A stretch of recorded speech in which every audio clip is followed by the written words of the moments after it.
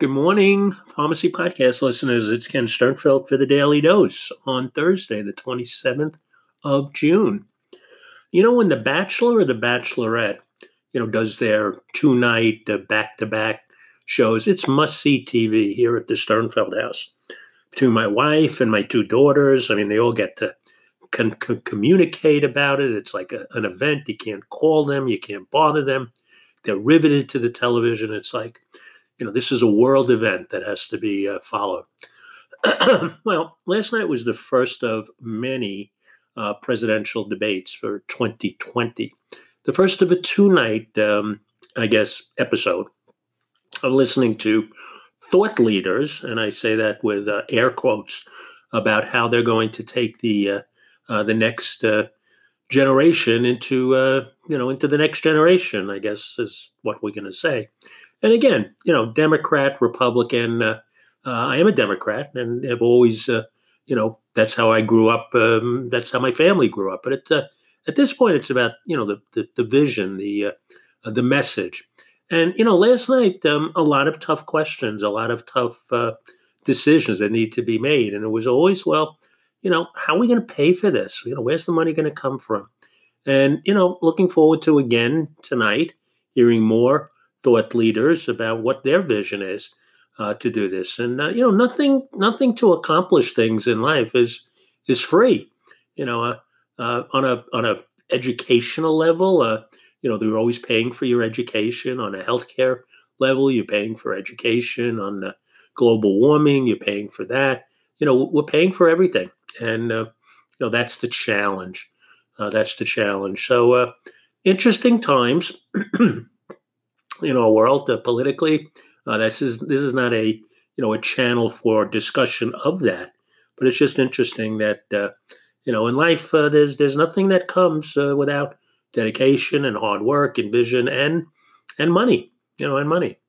So I'm at the point where I'm doing some things for my license to continue to practice at the height of that license and diploma. And, you have to invest a little bit of time. You have to invest a little bit of money, in something you believe in. And then, be an advocate and be on board and be, get that voice together. If you had 10 people up on the stage at the end of the day, what is the United States message? What is the vision for the country that all of them have? Raise your hand if you believe in this. And, they all raise their hand, but one or this one, or half of them raise their hand. Once decisions are made in life and in business, and you hope that everybody gets behind that leadership and moves forward, and that's something we need in pharmacy. We need a vision of, well, what is the message? It's provider status. Okay, we have provider status in Ohio, I guess was the last state that that enacted some legislation that gave pharmacists the opportunity to advance their career as provider status and providers, and to do a select amount of items and things that they couldn't do before. Well, that's good. That's great. That's advancement.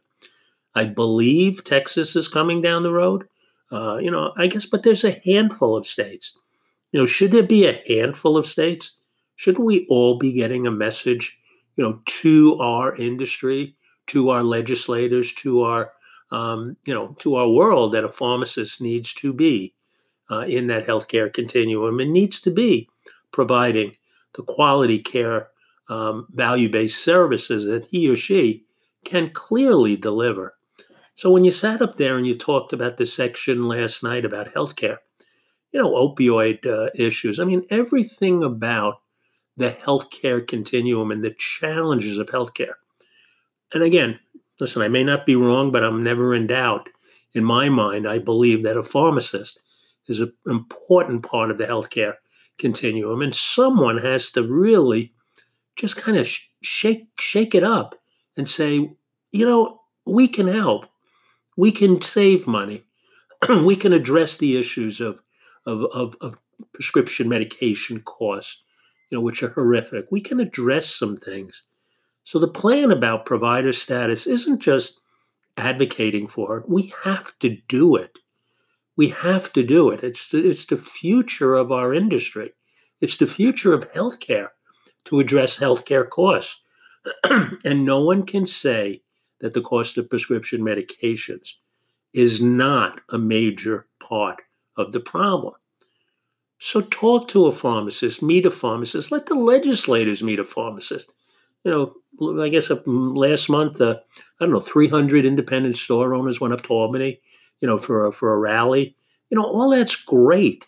All that conversation is spectacular, and they enacted, some legislative change, but it's just going so slowly, and people are dying because they can't afford their medication, and people are not able to get affordable health care.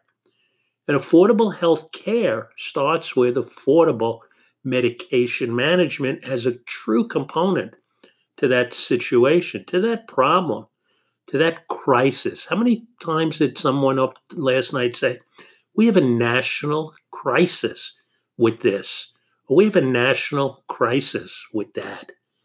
We do. We have a national crisis with the fact that people can't afford their medication.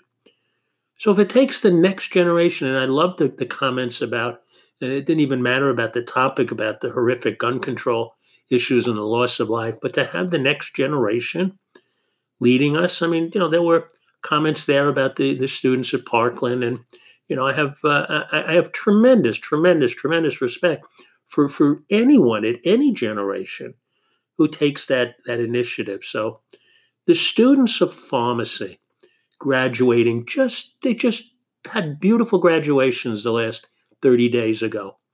These are the future leaders of our industry. These are the future voices and faces and people who are going to affect change, make an impact in patients' lives. So we have to support them. We have to focus on ways that they don't go into wood chipping, retail locations that take their spirit away, that take their vision away about why they went to school to become healthcare providers. There are so many ways that we can pay it forward. There are so many ways that we can enact change.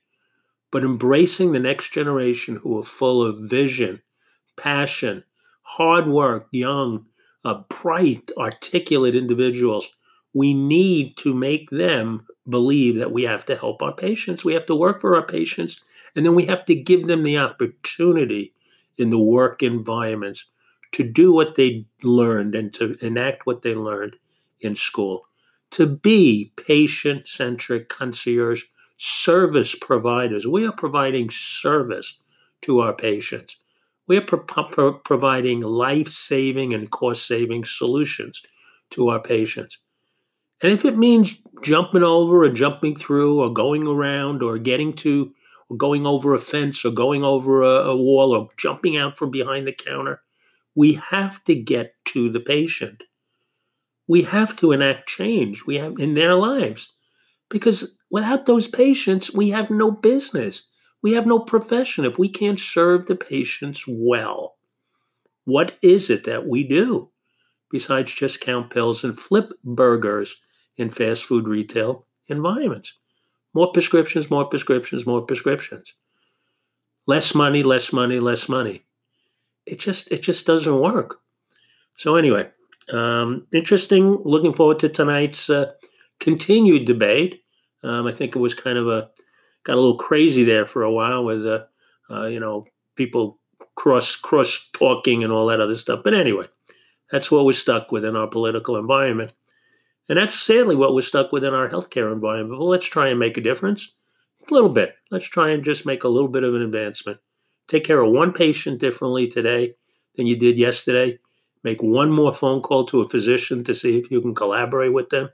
Think about one more way that you can enhance your career as a healthcare provider, and in the long run, you're going to feel better about it, because we have the disease of unaffordable healthcare because we're not moving forward the way we should. It's Ken Sternfeld for the Daily Dose.